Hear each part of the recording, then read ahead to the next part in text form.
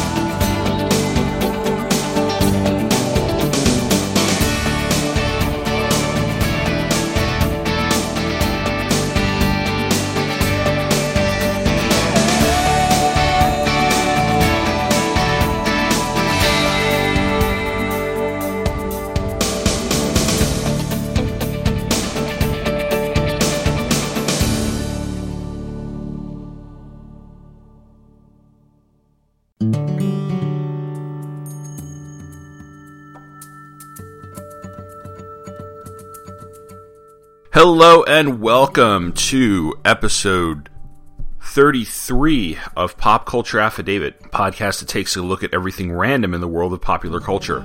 I am your host, Tom Panneries. I'm continuing my look at 1994, the most important year of the 90s, with a special two-parter that is going to celebrate one of my favorite television shows of all time, My So-Called Life. This first part will be a solo podcast, as I'll do what I usually do, which is talk about the show, how I came to be a fan, and what its impact has been on me personally. Then in the next episode, which will drop next week, I will be talking to several different people who are also fans of the show, and we'll discuss the show and its legacy from several angles. The reason this is coming out on Monday as opposed to Thursday is that the day this is coming out is the 20th anniversary of the air date of the very first episode. And next week would be yet another one. So I thought, well, let me do that. Let me release the two episodes and the date that actual episodes of the show aired back in 1994. So my hope is by the end of the episode, you'll be able to see why I consider this one of the most important television shows of my lifetime and understand the impact it's had on me, both as a person and as a writer. All right, well, wannabe writer. But you know what I mean. So I'm going to take a break, and I'm going to come back with my so-called origin story.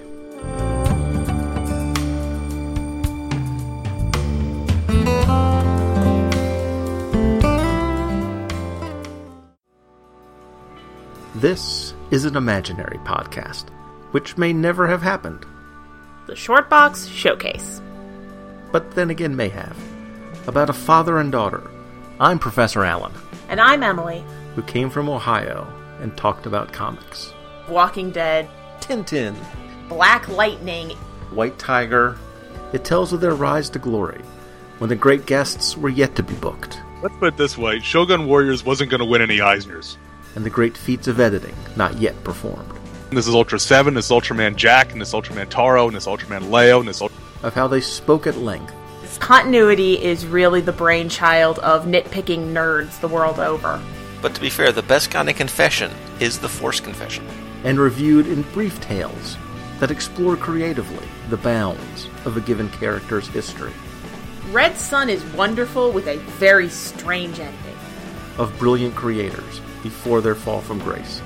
This is the era where Miller is at the height of his creative and artistic powers, and the ability of strong writing to encapsulate and transcend its time. Flash of Two Earths by Gardner Fox. This is an imaginary podcast. Aren't they all? Shortbox Showcase is part of the Relatively Geeky family of podcasts. Check us out on the web at relativelygeekypodcast.blogspot.com or search in iTunes for Relatively Geeky or Shortbox Showcase. And remember, we're not experts. We're just family.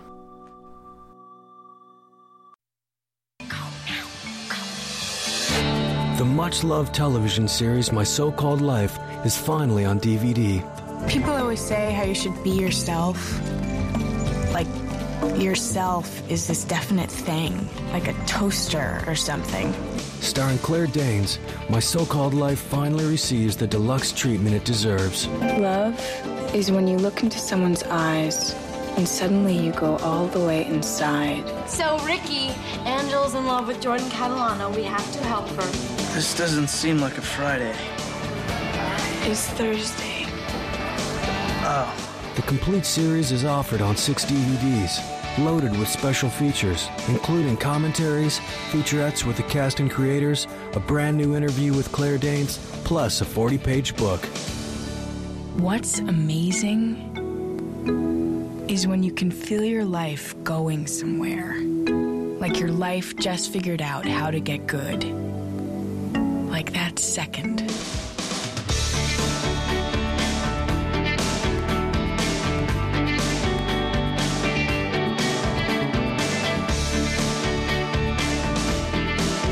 So maybe this is what people mean when they talk about, life. My So-Called Life on DVD from Shout Factory. It was the first teen drama that didn't feel like an after-school special. No one ever learned a very important lesson, uttered the phrase, "I love you, Dad." Angela acted like a 15-year-old with all the crying Jags and Buffalo Tom concert that implies. What's even more impressive is that anyone who watched the show back in the 90s when angst and manic panic felt totally of the moment can now enjoy it on a very different level. Suddenly, Angela's parents are relatable. Now, that's not me. That's Entertainment Weekly from August 3rd, 2012, and its 25 best cult TV shows from the past 25 years piece. But it's quite possibly one of the most succinct ways of summing up My So-Called Life, or MSCL, as fans like myself have typed it out for years on the internet. The show, in case you're not familiar with it, was the creation of Winnie Holzman, who was a writer on the show 30-something, and the show was produced by 30-something's producers Marshall Herskovitz and Edward Zwick. In fact, if you've ever watched that particular show, 30-something, you can see its influence on My So-Called Life. And I do remember seeing a few reviews here and there that referred to the show as 15-something. But really, that's an unfair evaluation, because while it did have the same vibe as its predecessor at times, it definitely had its own feel, and that's because of its main character, Angela Chase, who is played by Claire Danes. She was like a new Molly Ringwald, and although the show was an ensemble, Angela's voiceovers throughout the series led us into her head and gave us her observations as the various plots progressed. But I'm getting ahead of myself here, as I wanted to start with my so-called origin story and give a little bit of a history of the show before I get into the particulars of its 19 episodes. And to do that, I have to go back to the summer of 1994, when I was sitting at home one afternoon flipping through TV Guide and saw a picture of Claire Danes as Angela Chase, along with an article about this new show that would be premiering on Thursday, August 25th at 8 o'clock p.m. on ABC. I sat and read, and I remember thinking that I really wanted to see the show. I can't exactly remember what it was. I probably saw Claire Danes and thought, hey, she's cute, and decided to give the show a look. And school hadn't started yet, so I didn't have any homework or anything else that would actually have taken away from my time sitting in front of the television. But I watched it. I went and watched it. I watched the first episode, and I remember being amazed at how realistic the school and the teenage characters seem. Remember, with the exception of the old Degrassi series, which I hadn't watched in, at least 4 or 5 years, every show that I had seen geared toward teenagers didn't exactly put them into realistic situations. Nobody I knew looked at Beverly Hills 90210, Saved by the Bell, California Dreams, or anything else that might have been on TV and said, wow, they're exactly like us. Then again, we knew that all those shows were essentially escapist fantasy anyway, but I'd also, at the time I was watching the first episode of My So-Called Life, I was kind of feeding myself a steady diet of 1980s teen movies, some of which were very fantasy in a sense. Your Can't Buy Me Love, for instance, but some of them had a decent amount of reality to them. Fast Times at Ridgemont High, which I'll eventually cover. And so the good ones in that genre did mix fantasy and reality very, very effectively. And I think I was, at 17, longing for a piece of entertainment that I felt that I could connect to. My so-called life proved to be just that, even though I thought the parental dialogue was a little too forced. Like, that's how people thought parents should talk on television shows. And by the way, having watched the pilot more times than I can count, I don't think this anymore. I think I was just naive when I was 17 and realized, adults actually do have conversations like that. Still, it really hit a nerve, and I came back the next week, especially after my creative writing teacher, because school had started, Mrs. Tabor made a comment on the first day of school about how good the show was. I think she actually looked at us, she's like, you have to watch this show, or like, you should watch this show. And I know that makes me sound lame, but she was one of my favorite teachers, and so it was like this weird sort of validation for me at the time. I was a nerd, overachieving nerd in high school, so, that's where you're going to get. Anyway, that should be the end of my so-called origin story. I discovered the show, I watched the show. But it's not, because I didn't see every episode during its initial run. Why? Well, a variety of reasons. First, once the school year started up, I started getting homework. And I know a lot of people tend to blow off senior year, but I was taking AP Calculus, AP Bio, AP Government. So I wound up with a lot of reading to do on a regular basis and a lot of homework to do on a regular basis. Second, I wound up landing a job as a stock boy at Marshall's. And I mean, it only lasted about 2 months because I had to keep getting my dad to pick me up from work because I didn't have a car. And I was constantly up past midnight working on the homework that I had not done because I had been at work. So I was like, you know what, I'm going to quit because this is just getting in the way of everything. My grades were slipping, not a ton, but I was overwhelmed. And finally, the other reason I didn't watch this every week was there were other things on TV at the time. Now, CBS had premiered Due South, which I didn't watch, I think failed after a season. Fox still had Martin and Living Single, which I also didn't watch. But NBC, Thursday nights at 8 o'clock in 1994, had Mad About You. And then at 8:30, this show called Friends premiered.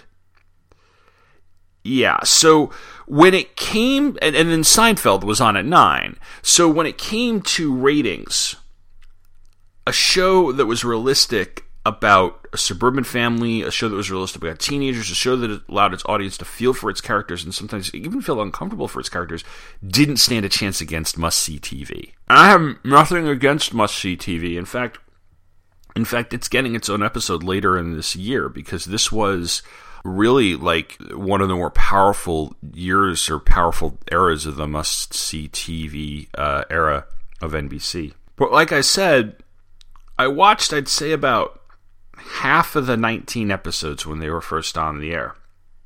I was casually following the series, and I remember being a little disappointed when I read that the last episode was set to air.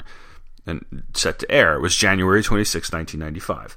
And I made a note to watch it, and I saw the plot, saw the episode. It was a Cyrano de Bergerac inspired plot, and I remember feeling sad to see it go, but had it just been that, I probably wouldn't have been that much of a fan of it afterward. But then there was that last scene, and I'll talk about that later on, but for me it was a gut punch of a scene.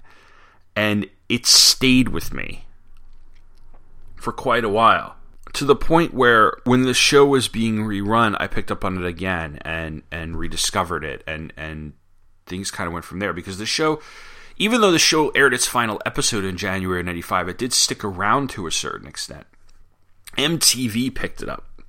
They started airing reruns that spring, and it gained an even bigger following. There are quite a number of stories about how this almost helped save the show, as well as a campaign by fans over the internet to save the show, neither of which obviously worked. The fan campaign is important to note, though, because it was the first to use the internet for the campaign. I mean, nowadays, fan boards and campaigns and things like that on the internet are all over, the ubiquitous. This was back in 1994. I didn't have internet access in 94 either, 94, 95. I didn't get it until I was in college that fall. But so this was actually, there's something pioneering about the Save the Show campaign. But I'm not going to really get into the details of the show cancellation because I don't want to get too much into the behind the scenes anyway. And, I want to spend these 2 episodes celebrating the show rather than, burying it, so to speak. So, and it's been 20 years anyway. I mean, I remember when I found out the show had officially been axed by ABC. I can tell you that, because I was sitting in the barber shop, and I was because I was going to get a haircut, and I was flipping through an issue of Spin, because it was the only magazine aside from like People that they had there, and there was a blurb in there that started, "Now we'll never see Brian Krakow get laid. Yeah, stay classy, Spin." But really, if you want information about the show's cancellation, or anything about the behind the scenes, or anything else, you must go to mscl.com. That is the unofficial website of the show. It is a fan site, but it is... Those of you guys who are in my listening audience who are comic geeks, it is my so-called life equivalent of the Superman homepage or the Batman universe. It is just this comprehensive site about the show, and the site's been up since the mid-90s. It's been updated. You know, it's been given an update every so often to keep it up with the times, but it has been around that long, and it has scripts, it has graphics, it has clips, it has old press clippings. It is just this, for this show that lasted 6 months or so in the fall and winter of 94, 95. It is just the most comprehensive source for information about it. It is great. It is a great show. And personally, it is where I found a mailing list, a listserv that I've been on since 2000. And the people who are going to be on that show have been at one time or another listees. So there's mscl.com is just as important to me as the television show was. But once again, I'm getting ahead of myself, because in the spring of 95, MTV starts airing the show. In fact, I remember at one point watching an episode that fall in my friend Valerie's dorm room. We're in Hammerman Hall in Loyola, and they're running. I remember that they had half the screen was the show, but had like the bottom half of the screen was like an AOL chat room of people like talking about the show. And Val had like a small TV. It was like I think it might have been like one of those TV and VCR and TV combo things, which weren't very big, and so you couldn't see the show very well. And there was something I guess MTV considered that innovative at the time. I mean, it was something quaint about attempts to create synergy between television and the internet in the mid-1990s, you know. And MTV really wouldn't get that down until a few years later, when they started putting the scrolling shout-out bar on TRL. The chat room thing, like I said, I didn't really give a crap what Silly Girl 15 had to say about Jordan Catalano. I wanted to see the show again. And I now have the show on DVD. Shout Factory put out this gorgeous set from 2007. You heard this trailer for it at the beginning of the segment. Amanda gave it to me for my birthday a few years ago. It's worth the money, too. The packaging is gorgeous. The featurettes are wonderful. There's a booklet full of great stuff. It's Shout Factory, when they get the chance to do it, they do a great job with DVD collections. They on the TV level, some of their collections feel like Criterion Collection DVDs. But in 95, I didn't have a DVD player. I don't know if DVDs exist. They probably did exist, but nobody had a DVD player back in 1995, and through most of the mid-90s to late 90s, I didn't have a DVD player at all. So that meant if I wanted my own copy of the series to watch over and over as much as I wanted, I had to go and get VHS. And there were 2 VHS sets released by BMG Video, which collected the first 12 episodes except for Halloween. That's episode 9. And also included episode 15, So-Called Angels. That's the Christmas episode. One was colored red, one was colored blue, and they were often referred to as, well, the red box set and the blue box set. A third box set, the yellow box set, was scheduled for release in 1999, but BMG Video actually went under, and DVDs were gaining popularity anyway, so that actually never came to pass. There was a DVD box set in the very, very early 2000s, which came in a special like lunchbox edition, but I think it was, from what I've been told, there might have been some features on it. And the lunchbox goes for a lot of money on eBay. But like I said, Shout Factory gave it an even more proper release in 27, which, like I said, is worth the money. I actually did have one of the VHS box sets. I had the red box set.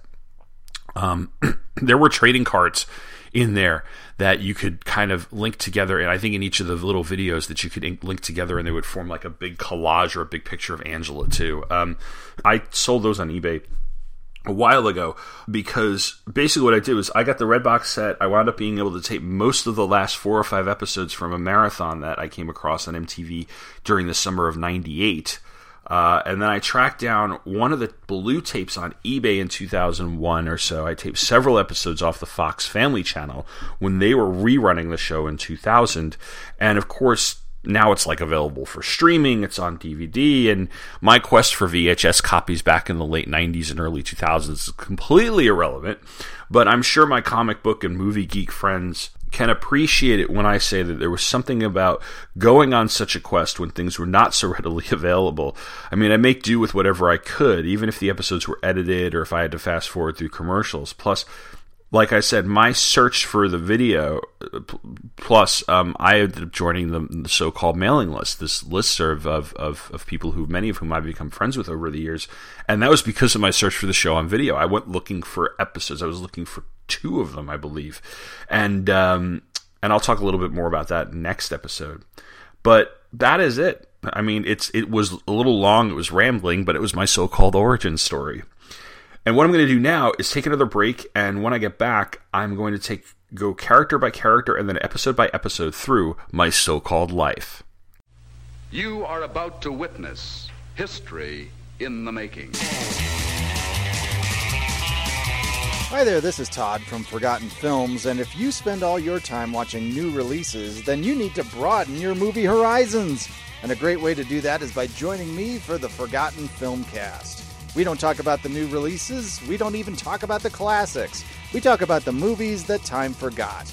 On each episode, I'm joined by another film blogger to discuss a film that may or may not be worth rediscovering. So look for the Forgotten Filmcast on iTunes, Podomatic, and wherever you find great podcasts.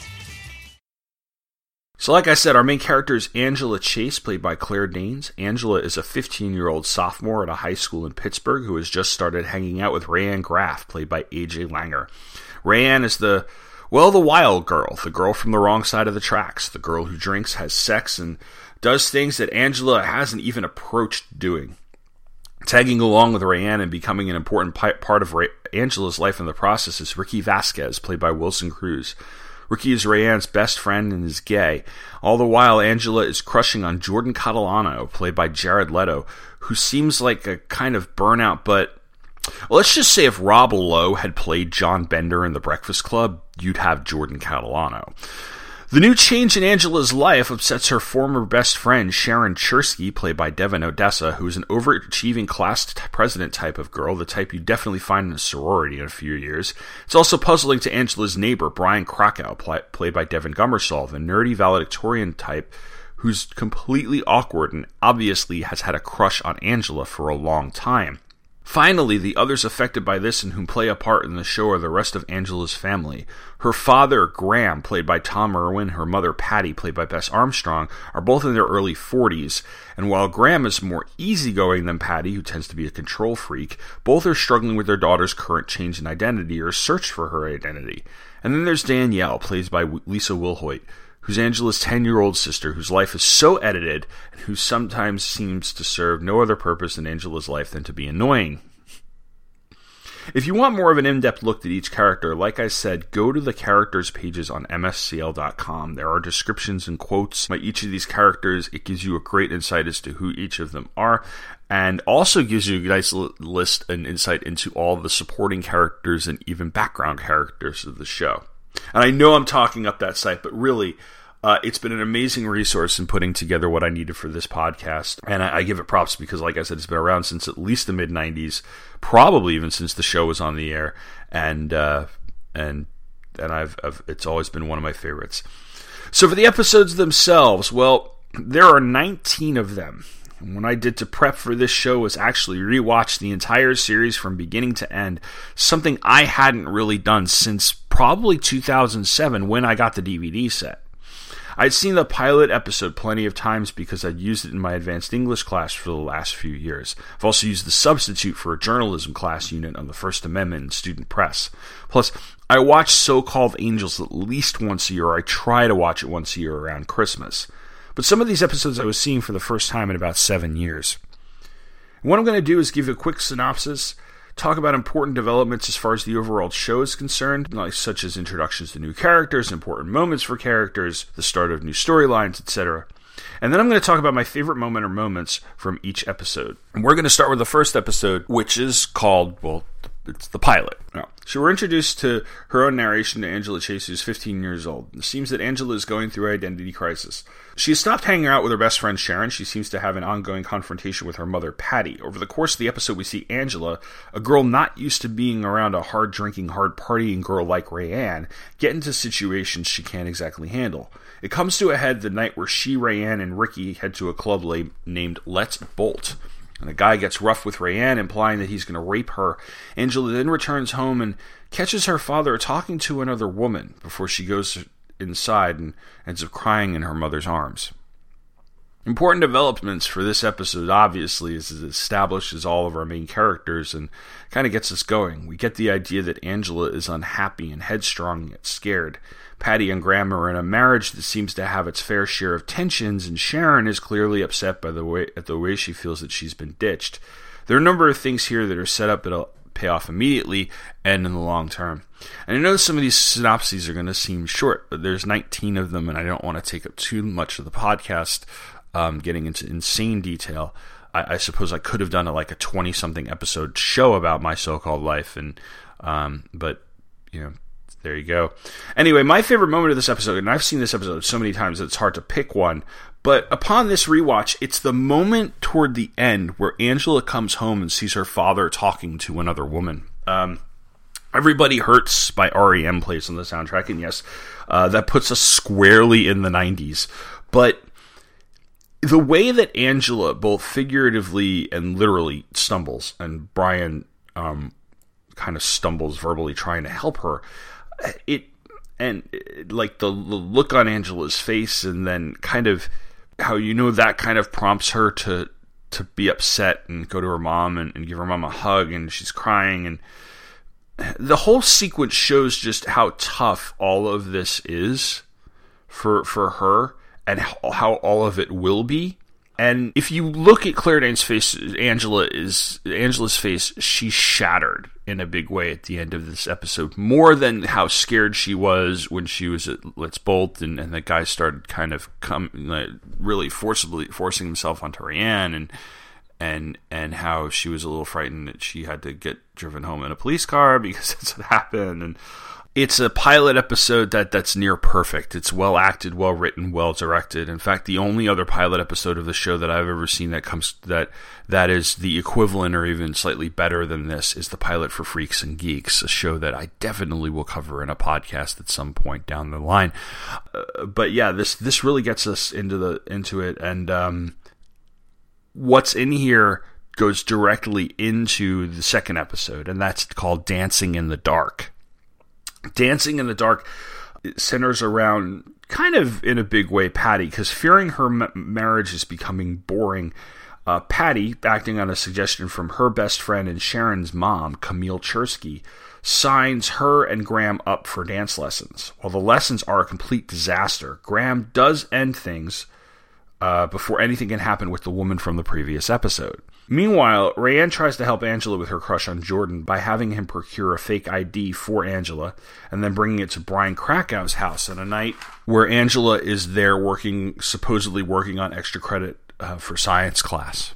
We get, obviously, here, important developments here. We get, obviously, that Patty and Graham's marriage is complicated, and Graham has a bit of a wandering eye, although he hasn't strayed yet. We also get more character development for Patty.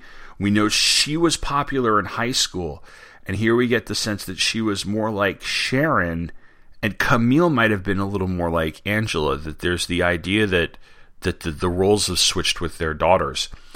Plus, we get more of Jordan. We realize that while Angela definitely has a crush on him, she's not exactly going to lay down and let him go all the way the minute she meets him. In fact, she gets into the car to get the ID, and he makes a move on her, but he makes a move on her like, I'm just going to get on you and shove my tongue down your throat type of move. And she kind of pushes himself and says, I don't even open that wide as a dentist.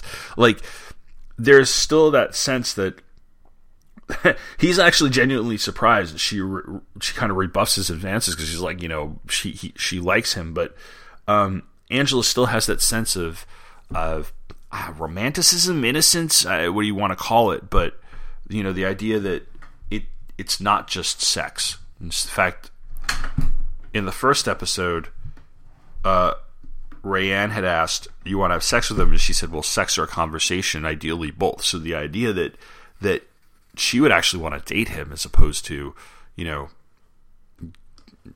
to the backseat of his car. And we also, there's a little bit of Brian Krakow in here getting his crush on Angela. My favorite moment is actually Sharon Chersky in this episode. Devin Odessa, played her, is like the queen of the reaction shot, first of all. Throughout this series, she's just awesome with the facial expressions. But here, she really shows how much pain Sharon is in over the fact that she and Angela are no longer friends because they've been BFFs for like a really long time, since they were like little kids. And, one of the things I've loved about this show is that other shows would have set up Team Rayanne versus Team Sharon in the fight for Angela's soul, or whatever you want to call it, friendship. MSCL doesn't do this. There is a sense at the beginning, but as you see over the course of the next 17 episodes or so, things evolve. Things evolve in a very organic sort of fashion, but things really do evolve to the point where Angela and Rayanne, there'll be some serious tension down the line, and Sharon and Rayanne will actually become closer. And again, that's why I always felt that this seemed really like the way high school tended to be. So, third episode is Guns and Gossip. While most of the main characters are in class, a gun goes off in the hallway of the high school.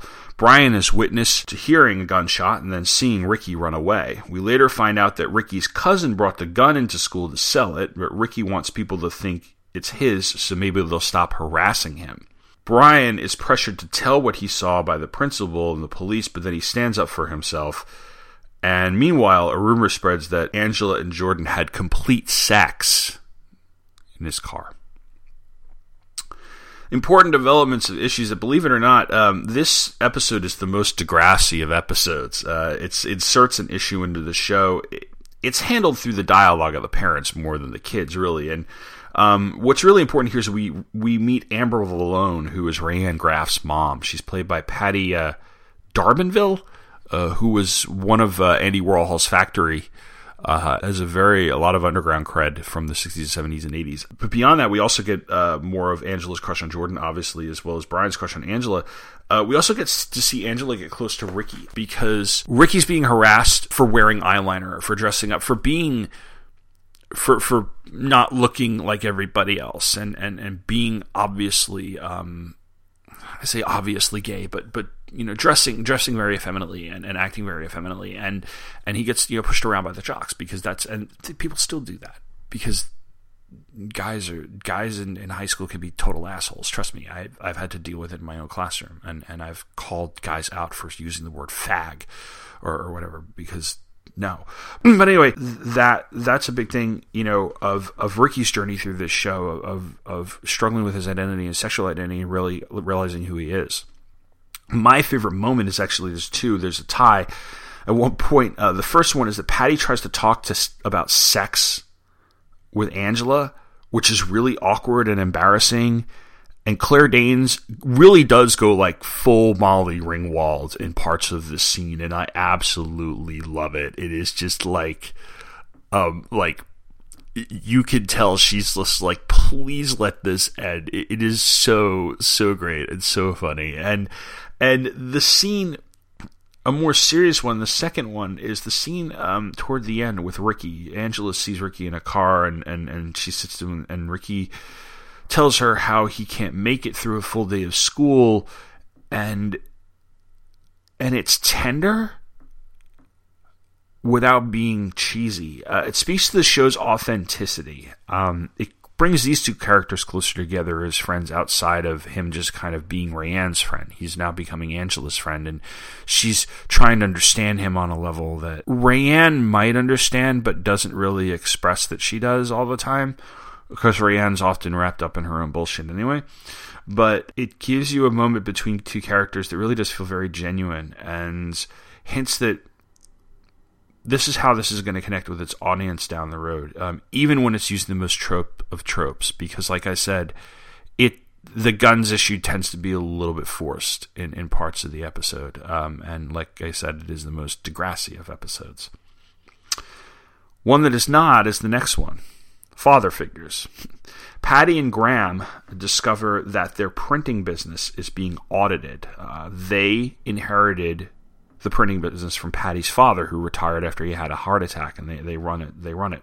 What this does, though, is because the audit is from the year her father had the heart attack and was, laid up in bed, and Patty did the taxes that year, and it brings Patty into conflict with her father. Angela, on the other side of things, who's still upset from catching Graham with another woman at the end of the pilot, gives him the cold shoulder, and then, he gives her and Rayanne dead tickets.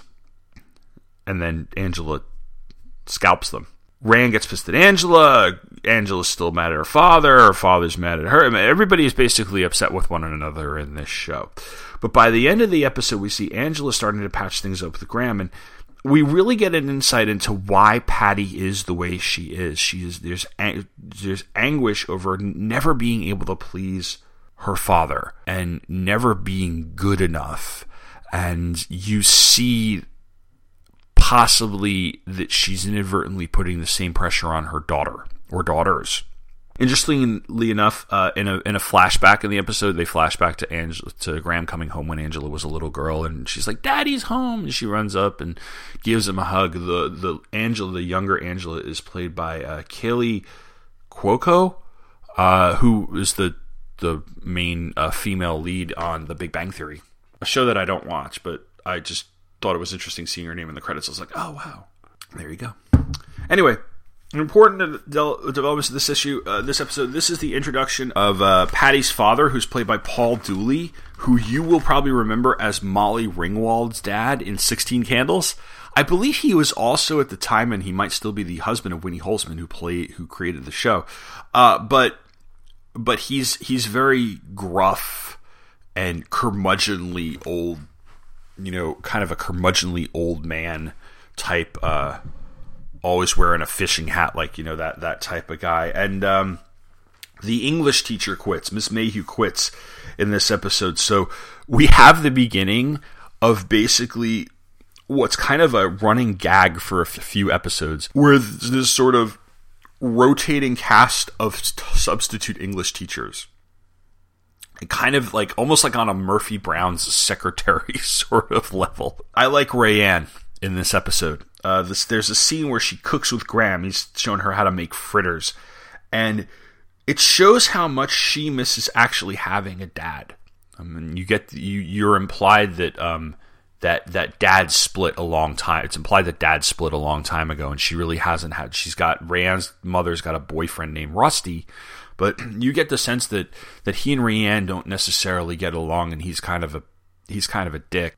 Rayanne and Graham connect on that level, well, especially because of the dead, because he gets that's when she's cooking these fritters in the kitchen, because Graham loves to cook, and that'll be a big part of his story throughout this entire show.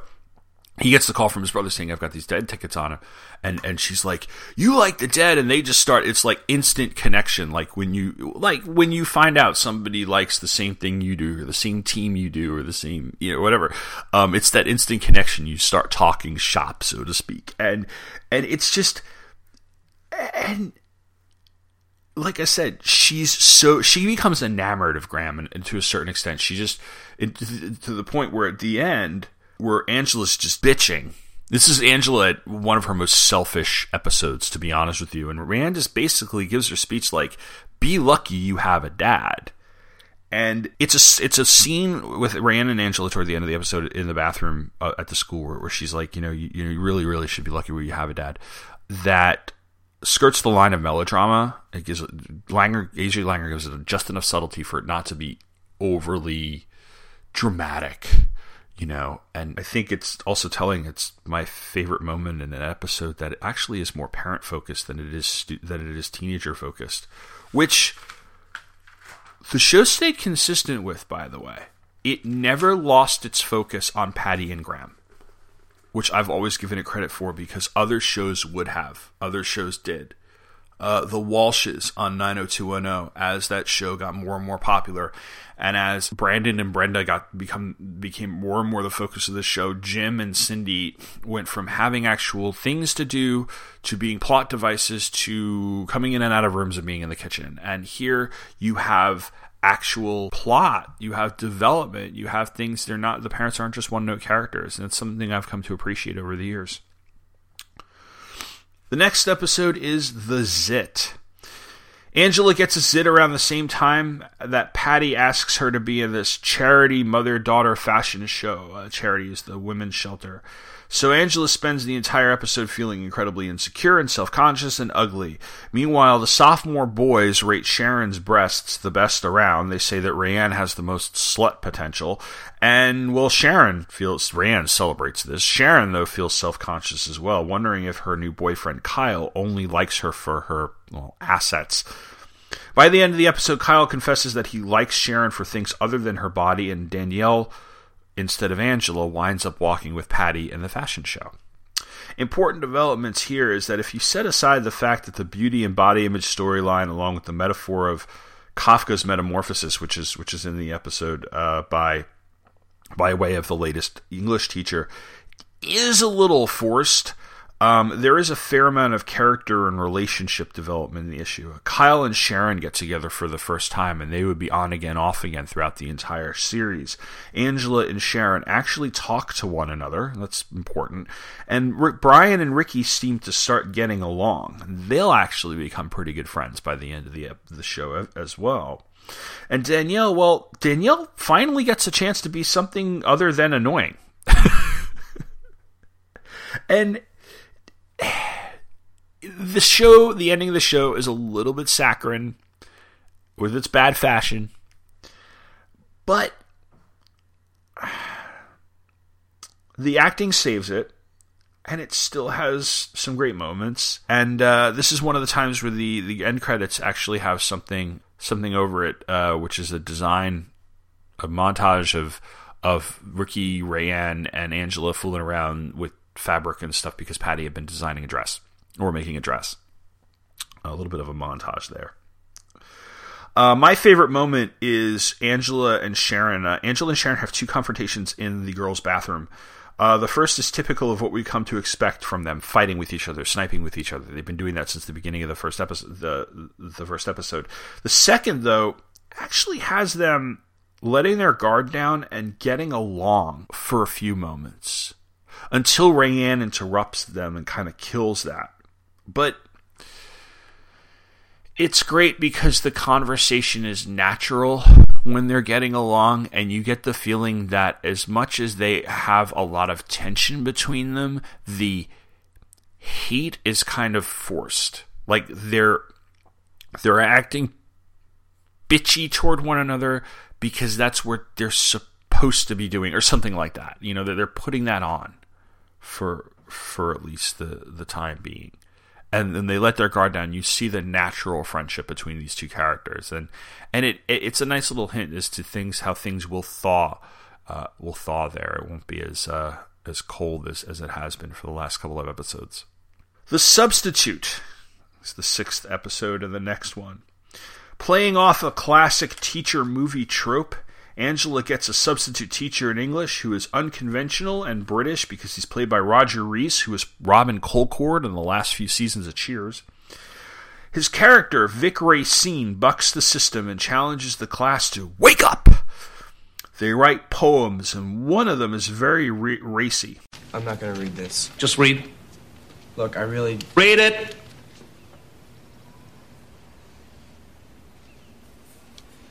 It's called Haiku for Him. He peels off my clothes like a starving man would peel an orange. His lips taste my juicy... I refuse to read this.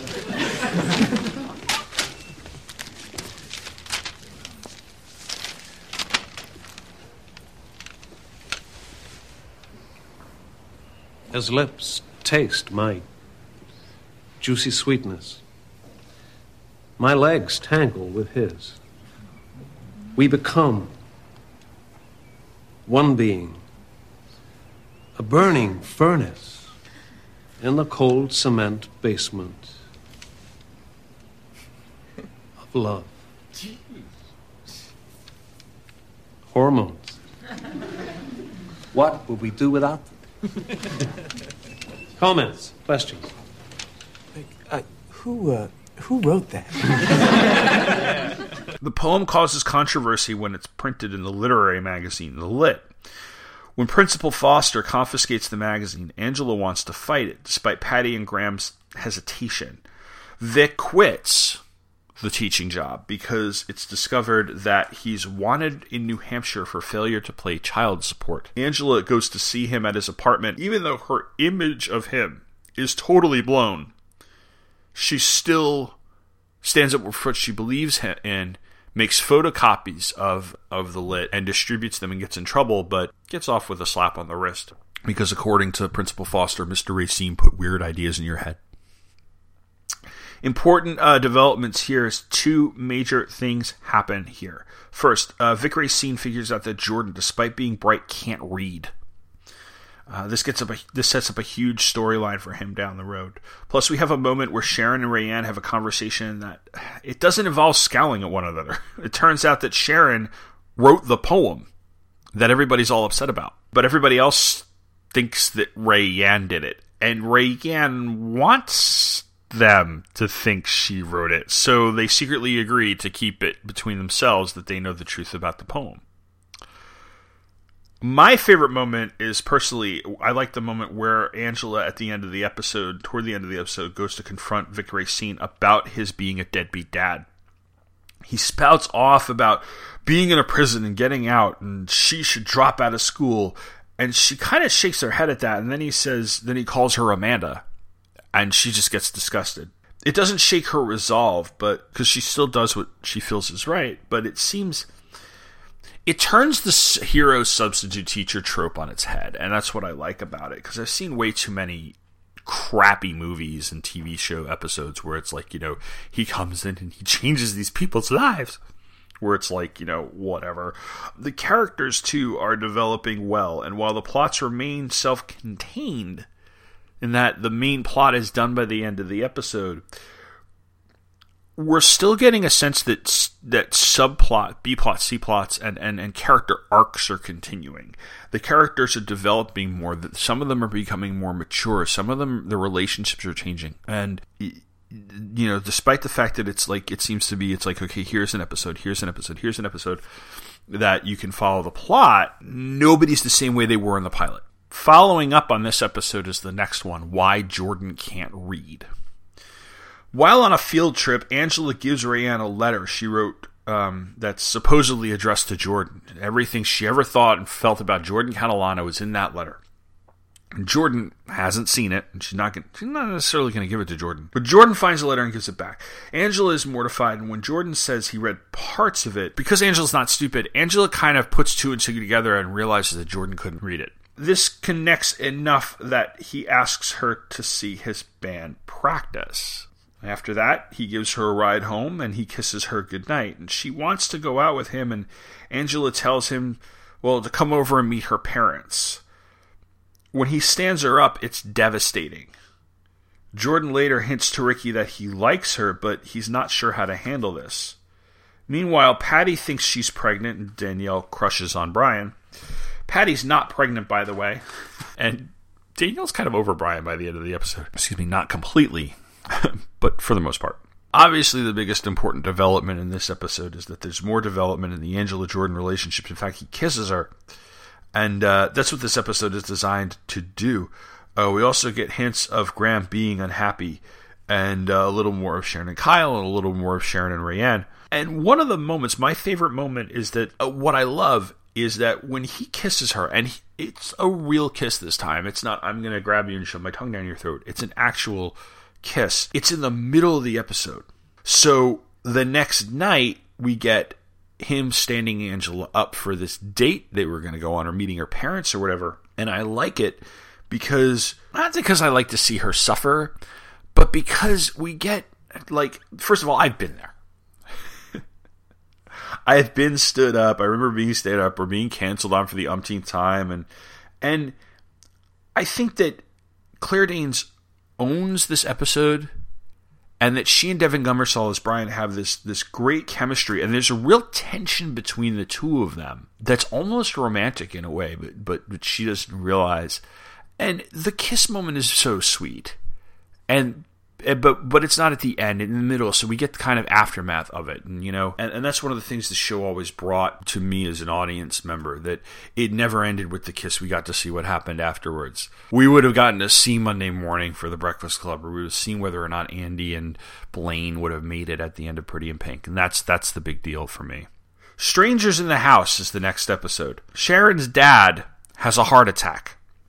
She stays with the Chases, and things are very tense. She seems to attach herself to Brian when Kyle isn't around, and meanwhile Graham has a crisis of conscience over the heart attack and the account that he's supposed to land for the print shop.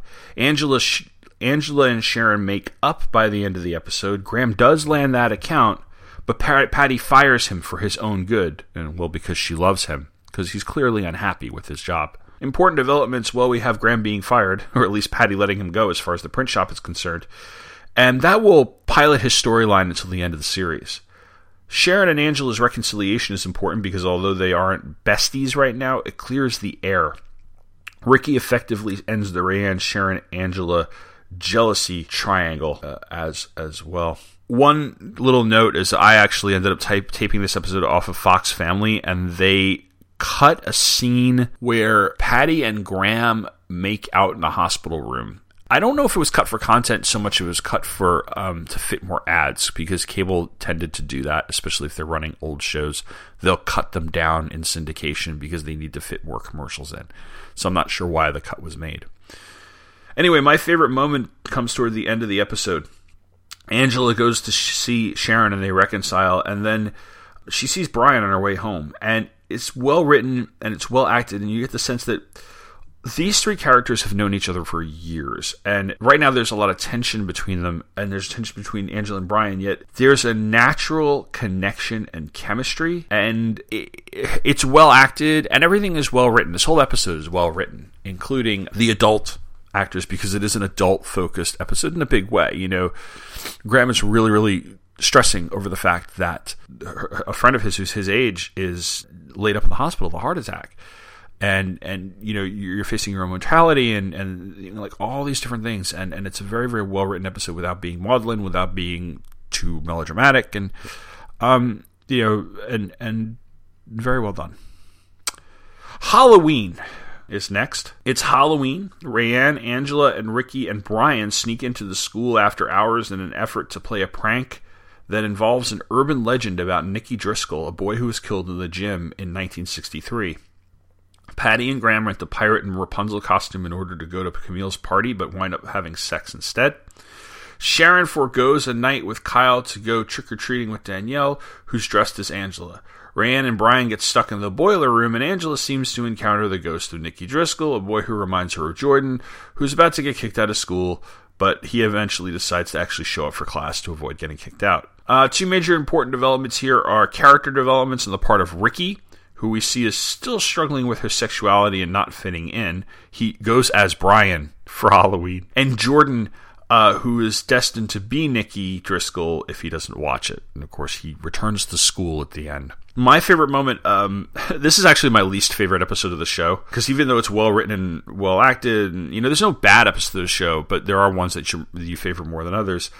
It's a nice, light-hearted episode as well, but I just don't like Halloween too much. In general, I find it cheesy. The episode is a little bit cheesy at points. But Danielle goes as Angela for Halloween, and Lisa Wilhoit's imitation of Claire Danes as Angela is awesome. And it's very cute that Sharon takes her out trick-or-treating, because Sharon's just kind of like, I don't want to go to all these parties and stuff, and she kind of wants to be a kid for a night. And it's probably the best part of the episode for me is that. The next episode is Other People's Mothers. Rayanne throws a birthday party on the same night as Patty and Graham are throwing a party for Patty's parents' 45th wedding anniversary. Patty and Graham handle the stress of dealing with Patty's overbearing mother, who undermines her at every turn, especially when Angela would prefer to go to Rayanne's. At Rayanne's, the party gets way out of control. Rayanne winds up overdosing. Angela calls Patty, who calls an ambulance, and Rayanne goes to the hospital and gets her stomach pumped. Important in developments include a lot of the Rayanne and Angela friendship coming to a head. It all goes back to the episode, the first episode, where Rayanne, if you watch in the background when Angela's dyeing her hair red, Rayanne's rifling through the Chase's medicine cabinet. And so it's not that Rayanne drinks, it's that Rayanne has a drinking and substance abuse problem. And Ricky's constant resolve seems to crack because he's always protecting Rayanne. And we get important character development from Patty in that her mother is overbearing, but she also had a Rayanne in her past, and that's why she's so overprotective of Angela. And my favorite moment, this episode's one of my top 5, and it's so hard to pick a favorite moment because it's that cool. Yes, it is the most after-school special of episodes, but Danes, Langer, Wilson, Armstrong, all the actors who were in the main scenes when Rayanne has to be taken to the hospital, they act so well that they avoid horrible melodrama and pat lesson learning. I would say that the 15 minutes starting with Patty and Angela's argument at the house before she heads to Rayanne's party, and then when Patty re-enters the party at the end. So there's basically the entire scene of Angela showing up at the party being out of control, Rayanne's mother coming home, kicking everybody out, yelling at her daughter about how she's too drunk, she needs to do things in moderation, and she goes out on her date with her boyfriend, and then Rayanne just taking that turn for the worst, and Angela calling Patty, and Patty getting her in the ambulance. It's excellent. Patty, Bess Armstrong, breaks down at the end of the scene from sheer exhaustion and relief that her daughter is safe. But it's just, it's so acted, so well done. It's very, very tense without being overdone. And this sort of scenery chewing scene, the tension, you really, really feel for the people involved. And again, one of those moments that makes the show so great. Life of Brian is next. In an episode narrated by Brian Krakow, there's a dance taking place at the school. Sharon's stressing out over it, and Brian discovers that a new girl, Delia Fisher, who's played by Senta Moses, whom you'd recognize her if you saw her, but I recognized from a very short-lived Saturday morning NBC sitcom called Running the Halls, likes him. Conflicted between his emotions for Angela and liking Delia, he asks Delia to the dance, but when Angela just basically asks him for a ride, he misinterprets that as her asking him for the dance, because if there's anything Angela can't do is just ask a direct question. Well, Brian breaks his date with Delia to go with Angela. It breaks Delia's heart, and she ends up hanging out and dancing with Ricky.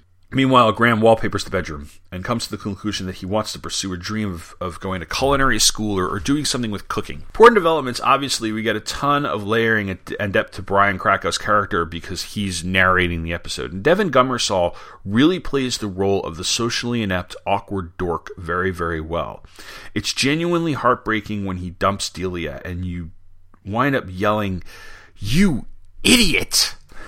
There's also the start of an important Graham subplot. Patty enrolls him in a cooking class by the end of the episode, and this will lead to a number of things. It's Patty's being overbearing and Graham not wanting to be pushed as well. Ricky also has a crush on another guy, which brings his character further along. My favorite moment is the dance, all of the dance. It's a silly high school dance that looks like a silly high school dance that I've had to attend or chaperone. Ricky at the dance first realizing that Corey, the guy he likes, probably doesn't feel the same way that he does, and then Ricky dances with Delia. Ricky Vasquez, by the way, is noted for being a gay character on a television show at a time when you didn't have very many gay characters. Wilson Cruz gets Ricky's insecurities and nervousness across incredibly well, just as well as Devin Gummersall sells Brian Krakow. Plus, there's Hadaway. Self-Esteem is our next episode. This is one of the more notable ones, one of the bigger ones, because Angela and Jordan are kind of going out now. They're making out on a regular basis in the school, and they're doing it in the school boiler room. Jordan doesn't want anything to be public, though, while obviously Angela wants to be his girlfriend.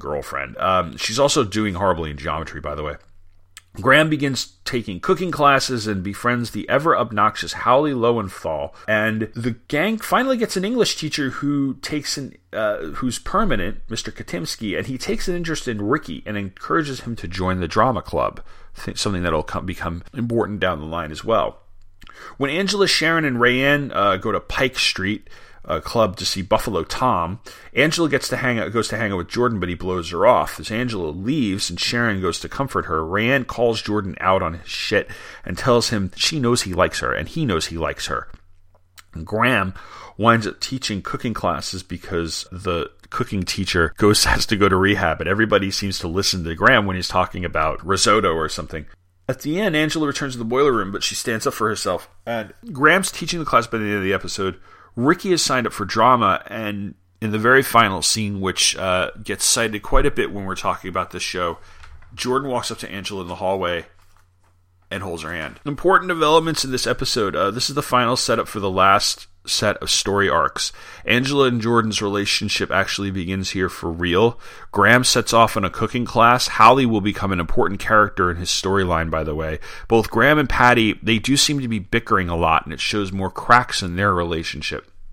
Katimsky, Mr. Katimsky, by the way, the English teacher, will also be an important character down the road.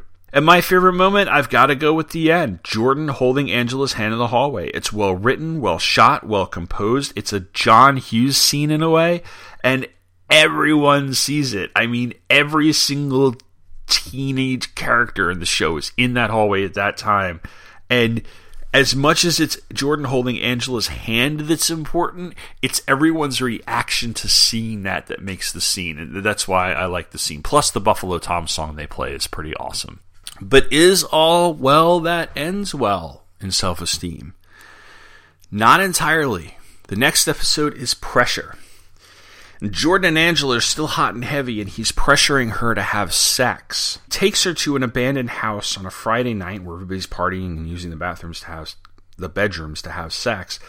But nothing happens because she's got cold feet, and she uses Rayanne's shaky sobriety as an excuse. Howley tells Graham that she wants to open a restaurant. She wants Graham to be the head chef. Angela gets sex advice from Sharon.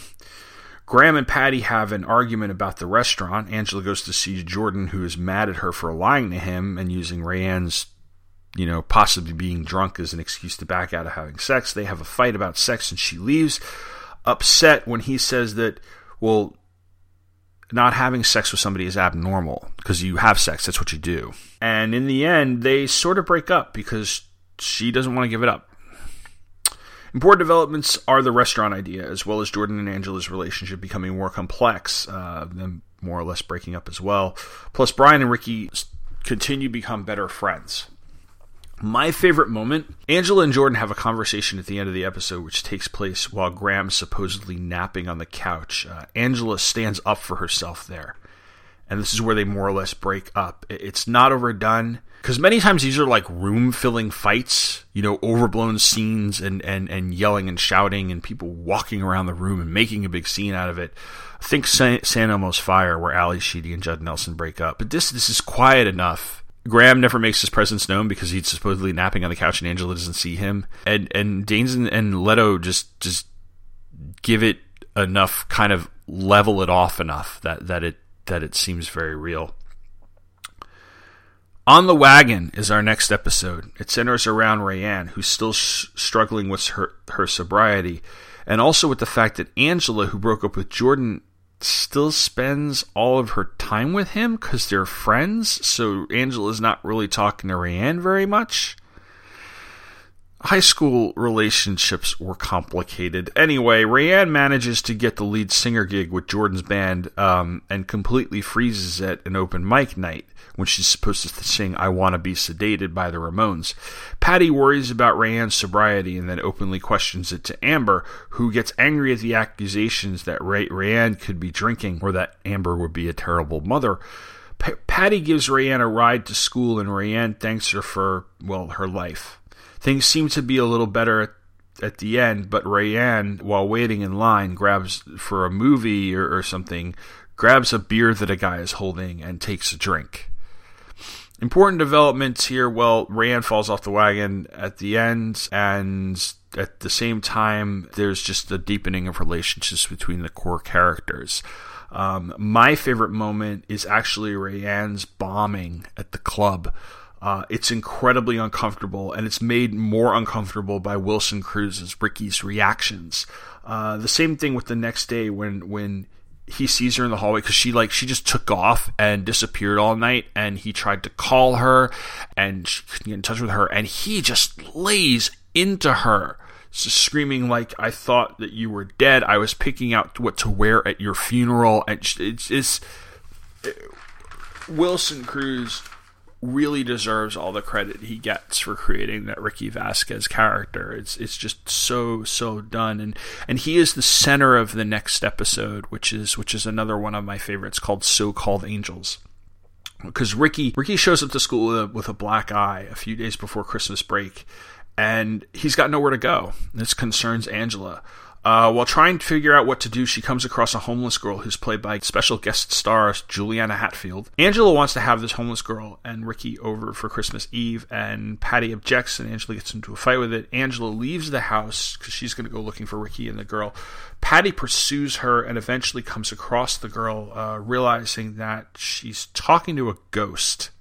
At the end, the chases take Ricky in, and meanwhile, Sharon and Rayanne bond while working at a teen helpline, and Brian feels lonely, so he calls the teen helpline for help and talks to Rayanne, who pretends to be a sex phone operator, and gets him all hot and bothered. It's a comedic subplot, which is actually kind of funny. Anyway, the important development here is Ricky's whole storyline. We will see this in later episodes, which is something that actually, because his family basically kicked him out, more or less.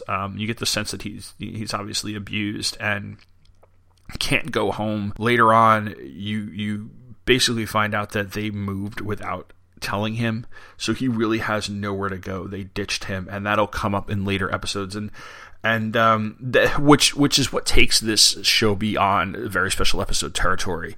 The next episode actually follows up on it, and it's followed up through most of the rest of the show of Ricky. It's not like he's the one-off character who and the next episode everything goes back to Angela Jordan and stuff like that. My favorite moment is actually the fight between Angela and Patty, a fight that Patty describes as where the fight is having you, and I love that description of a fight between two people, because it's so an argument between two people, because it's so good and such a vivid basic description of something like that. And Wilson Cruz, this entire episode, it's a gut-wrenching episode, and it is. I watch it every Christmas because it is that good, and it's a very heartwarming episode at the same time. Not saccharine. Resolution, which centers around New Year's, is our next episode. Everyone makes a New Year's resolution. Angela vows to stop doing Jordan Catalano's homework. Rayanne vows to stop drinking for real this time. Ricky vows to find a place where he belongs. Sharon vows to stop sleeping with Kyle. Brian vows to stop obsessing over Angela. Patty vows to stop being judgmental. And Graham vows to not go through with the restaurant with Hallie Lowenthal. Danielle vows to convince her mom to let her wear makeup. Katinsky vows to give up coffee. Not surprising, all these resolutions are eventually broken, well, except for Danielle's, because she just continues to badger Patty. Over the course of the episode, Graham eventually caves on the restaurant. Jordan gets help reading via a tutor who will happen to be Brian Krakow. Sharon confesses to Rayanne that she's using Kyle for the sex. The main plot, though, centers around Ricky trying to find a place to live. As I just mentioned, his aunt and uncle moved without telling him. And he leaves the Chases thinking that he's sponging off of them, so to speak. But by the end, he gets on the wait list for a group home, ends up in a homeless shelter. He leaves the shelter and eventually finds Mr. Katimski's house and shows up at Katimski's door and will start staying with him. We also get the revelation that Katimski himself is gay. Important developments here are that we move forward on the restaurant, we move forward on the potential romance between Hallie and Graham, especially when she ends up breaking up with her fiancé, Brad. But Ricky once again is the focus, and a big focus of the episode, and he'll stay with Katimski, who, like I said, we found out that Katimski is gay, and Jordan will get help with his illiteracy. My favorite moment is the interaction through the episode between Ricky and Mr. Katimsky. I love how it follows up on the previous episode and how previous interactions between them in other episodes. And I love how we'll continue to follow up on this. Again, I can't give enough credit to Wilson Cruz for the way he played the character. It was very, very well done. Betrayal is episode 17. And so that means we have 3 episodes left here. After having a steamy dream about another guy, Angela declares herself over Jordan and proceeds to dance around her room in the morning to Blister in the Sun by Violent Femmes, which is always a good song to dance around to. So she's got decent taste in music. Rayanne auditions for the school production of Our Town and gets the lead role of Emily, but more importantly, while hanging out at a pool hall one night, Rayanne runs into Jordan and the two get drunk. They have sex in the back of Jordan's car. Brian, who happens to be there taping some end-of-the-year video for the yearbook, inadvertently videotapes the beginning of it. Brian tells Sharon, who tells Delia, and then Sharon tells Angela. Brian also tells Ricky. Ricky confirms this when Angela thinks Sharon's actually lying, because she's like, I can't believe this. I thought we were past this. Meanwhile, Graham and Hallie's restaurant moves forward, and so does the obvious romantic tension between them. By the end of the episode, Angela and Rayanne have a confrontation about it, even though the two of them don't reconcile. Important developments, though. Obviously, Rayanne and Jordan sleeping together destroys her friendship with Angela and strains her relationship with Ricky, and the restaurant subplot moving along is another one. My favorite moment, though, is that after the betrayal has happened, Rayanne goes to the Chase house to talk to Angela, and Angela's not there. She's off helping with the play. But Patty is home, and Rayanne and Patty have a talk where Rayanne expresses how unbelievably guilty she feels. And it's followed up the next day by Rayanne excited to get the part of Emily, but having nobody to talk to and nobody to congratulate her. And AJ Langer looks so beaten up over all of this and spends the entire second half of the episode just so with this look of worry on her face and guilt that you actually feel bad for Rayanne, who's the one who screwed somebody else. So there's more sides to this than simply of a cheating going on.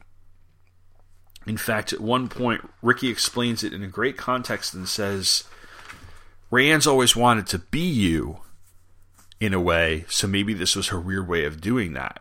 And it doesn't make total sense, yet it does at the same time. Our next episode is Weekend. In an episode narrated by Danielle, Patty and Graham spend the weekend away at a winter resort. I guess it's a ski resort, although they didn't do any skiing. They're with Graham's brother Neil, and they thought they were going with Marla, but they end up going with this new girl that he's seeing, Cheryl Fleck, who's played by Laura Innes, who would be on ER for a number of years. While they're away, Rayanne shows up at Angela's and accidentally handcuffs herself to Patty and Graham's bed using a pair of handcuffs that Camille had given to Patty, being all like, spice up your marriage. And at the hotel, Neil's new girlfriend, Cheryl, is incredibly irritating. Patty ends up getting drunk and making a fool of herself at dinner, to the point where the next morning Graham looks at her and goes, we've been asked to leave. And on the way back, she tells Graham basically how frustrated she is at her ability to connect with him and how she's actually jealous over Hallie. In the end, all the kids work together to solve the handcuff problem before Patty and Graham get here. And when I say all the kids, I mean Angela, Ricky, Rayanne, Danielle, Brian, and Sharon. Then Graham accidentally handcuffs Patty to the bed in one final joke. Important developments. This is the most farcical Saved by the Bell of my so-called life episodes. It is also probably generally everyone's least favorite. I actually happen to like it. It's silly. There's not much to it. Rayanne and Angela warm up a little bit more to each other. There's development of Patty's jealousy over Hallie, and that's about it. But I don't know. Betrayal is so heavy. The next one is so heavy. So something a little silly to lighten the mood, and is fun, even though people who have analyzed this talk about how everybody kind of acts out of character in a sense, but they don't. I don't know. I'm not going to get into the intricacies of the episode Weekend, just to say I think I like it a little bit more than some other people do. Although I'm not the biggest fan of the adult storyline. I think it's the kid storyline, especially since it's... And my favorite thing about it, my favorite moment is Danielle and her voiceover. And I think that's what makes it work. Lisa Wilhoit has been playing the bratty, annoying sister very well. And I wonder what they would have done to develop her more if the show had been on for more than 1 year. Because she would have started to be a teenager herself. So as she matures, like, how does this girl just, like, do we get like kind of a Sally Draper sort of story arc or something like that, you know?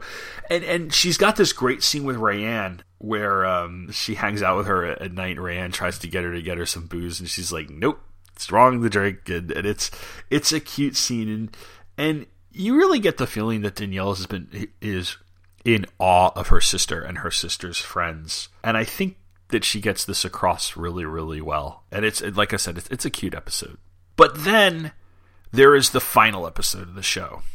In dreams begin responsibilities. And in the series' final episode, Graham cooks for the restaurant investors because they get cold feet, and he just basically, well, I'm going to put my money on the table, so to speak, and I'm going to cook. And they decide to invest in the restaurant. He and Hallie almost kiss. Meanwhile, Patty calls up an old boyfriend for advice on opening a restaurant. The old boyfriend cancels, but instead, Patty winds up talking to Jordan, who had showed up unexpectedly, probably to talk to Angela. And Patty seems to accept his apology for what happened. Delia Fisher confesses to Ricky that she has a crush on him, and because Ricky tries to ask him out, and she says, well, you're gay, and he's like, yeah, yes. And in the main story, Brian plays Cyrano de Bergerac for Jordan, writing a letter of apology to Angela, essentially a love letter, exposing all of his feelings, but through Jordan. At the end of the episode, Angela discovers that Brian wrote the letter, and they're obviously his feelings. She confronts Brian, but they're interrupted by Jordan. She then gets in Jordan's car and leaves with him. Important developments in the very final episode here is that Ricky officially comes out. He even says he's never said that out loud. The romantic tension between Hallie and Graham increases. It's possible that this may lead to an affair. Sharon tells Rayanne that they're friends. And of course, Brian's true feelings for Angela are revealed, but Angela apparently gets back together with Jordan anyway. My favorite moment is the very last scene. Brian? Brian, look at me.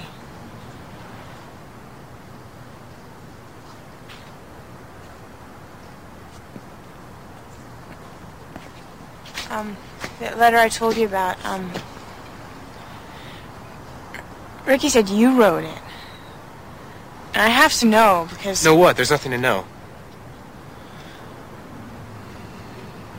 Okay, what Ricky probably meant is that, see, Jordan Catalano asked me to, proofread it for grammatical errors. You proofread a love letter? Is this like a game to you? Hardly. But you admit that you were involved. I'm not admitting anything. This is a joke, right? The two of... Oh, God. I can't believe I fell for it. It's obviously a total lie. No, I meant every word. I mean, the person who wrote it meant every word. Probably. Brian? I didn't write it. But Brian, you said... Forget what I said. Forget this whole conversation. How?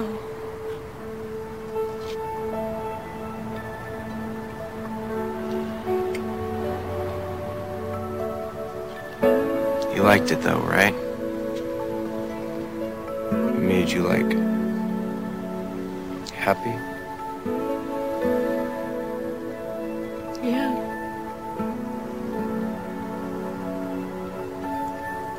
Because that's probably all that, matters. To who? To, the person Who wrote it?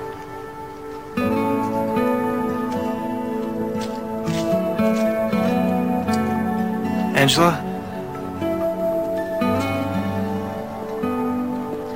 Hey. Hey. Hey, Brian. Hi. Hey. Come on, let's go. Don't worry, your mom said it's okay.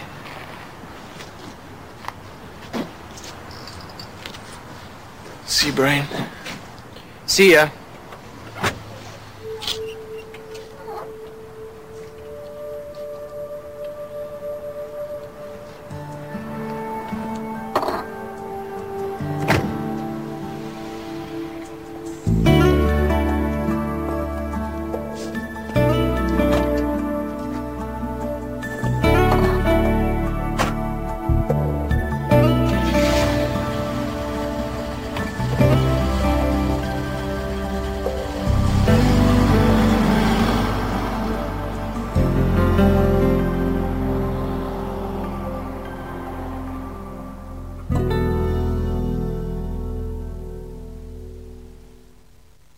This was, as I said at the beginning of the episode, a gut punch. It should be no surprise to anybody that I always identified with Brian Krakow when I was younger. I was a fan of the show. I was the dorky guy. I was very awkward.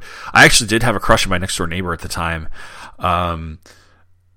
and this is the moment where I knew I was invested beyond just liking the show. I mean, granted, it was the end, and I came a little too late. But there's the one moment you keep coming back to, the one episode you keep coming back to of any show that said, like, this is where you locked in, and this is where I invested, and this is why the show's going to resonate with me, and this is why it resonates with me 20 years after the fact. And it was that moment, because it was painful in a sense that he told her he liked her, basically, and she does give him there's this sort of moment where, like, I'm sitting in the screen, like, she's looking at him like it looks like she's about to kiss Brian in one moment. Like he could move in and kiss her if he wanted to, but Brian's just such a putz when it comes to girls that he doesn't do it, and you're sitting in the back of your mind, I'm going, like, would you kiss her? God damn it. But, and then when she gives him this look when he gets in the car, she gets in the car with Jordan and is like, you know how it is. And it's like, oh, man.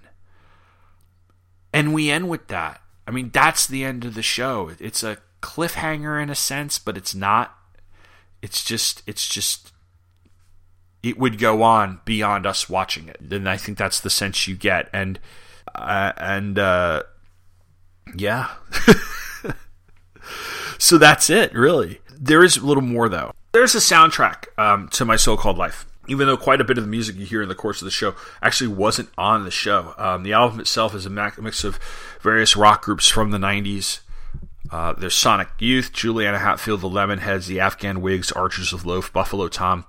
The show's theme song, which is the last track. The album's out of print. You could probably it at one point I think was available through iTunes, but is not anymore. But you can probably get the CD at a decent price on eBay if you're looking for it. Or you never know, you might walk into a Best Buy or a record store that actually exists and find it for a decent price. So, if you're interested, go hunt it down. MSCL.com has a great list of all the songs played, when they were played, what episode they were played in. So if you wanted to track more of the music down. I've always been lukewarm to the official soundtrack, to be honest with you, mainly because there's a lot of stuff I remember from the show that didn't make it onto the CD. I mean, of course, there's all sorts of rights issues and how expensive we produce with some of the stuff that they use before, bands could actually contribute songs. And much of what I like about the show's music was already available anyway. Like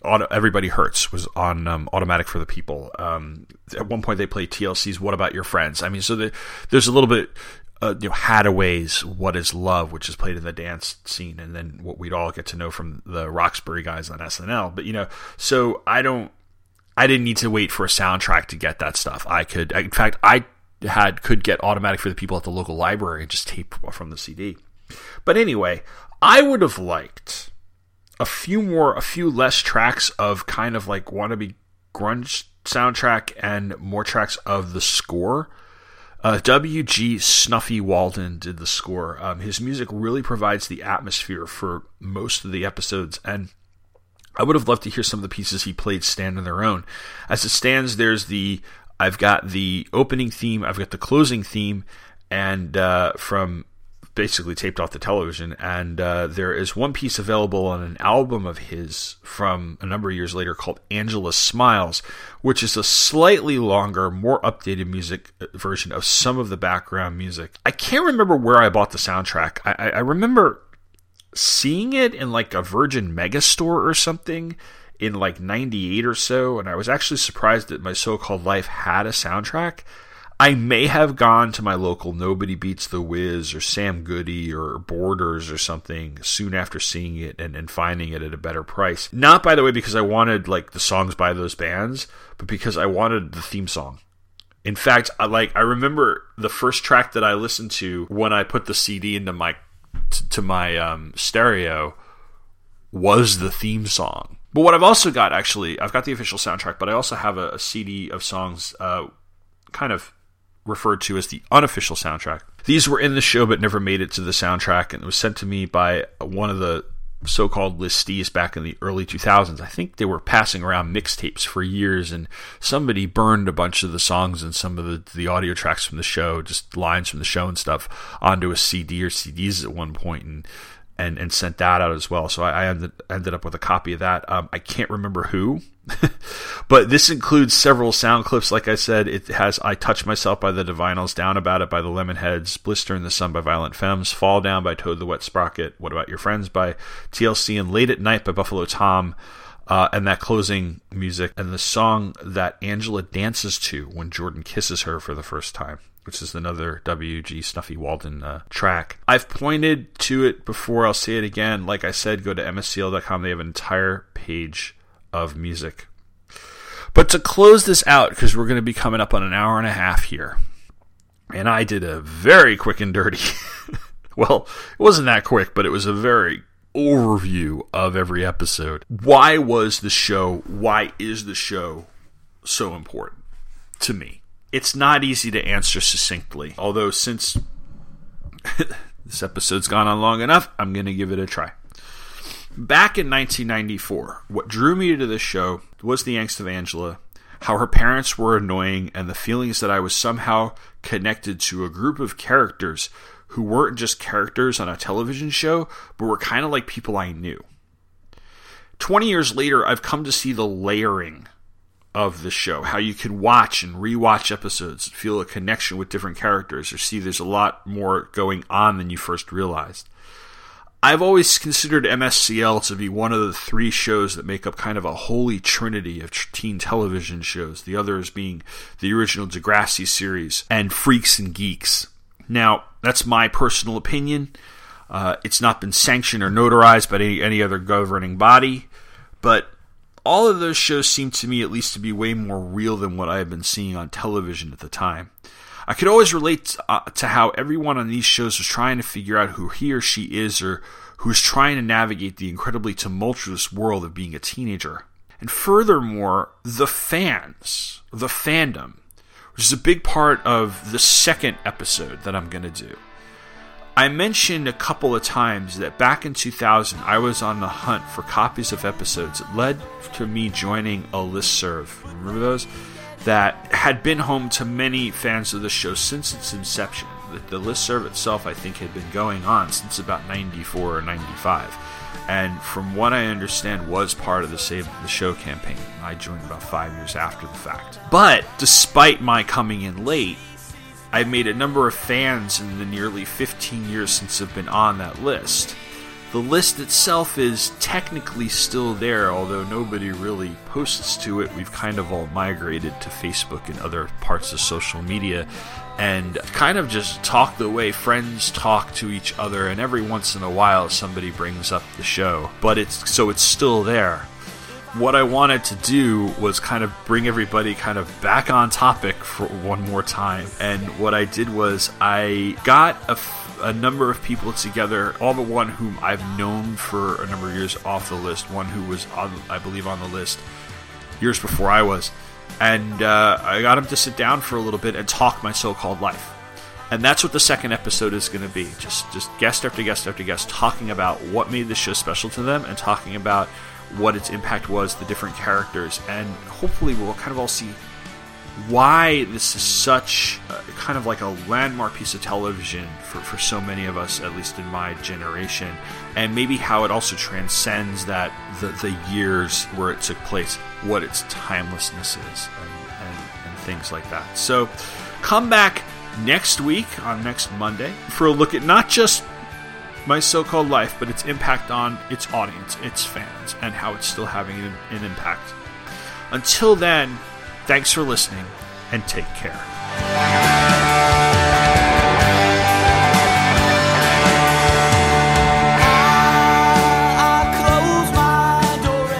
You have reached the end of another episode of Pop Culture Affidavit.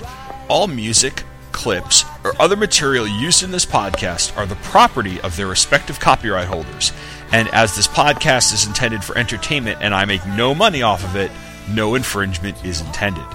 Clips, pictures, and show notes can be found at Pop Culture Affidavit, a blog where each week I take a look at a random thing in the world of popular culture and give my opinion as well as personal experience and memories I have with it, which is located at popcultureaffidavit.com.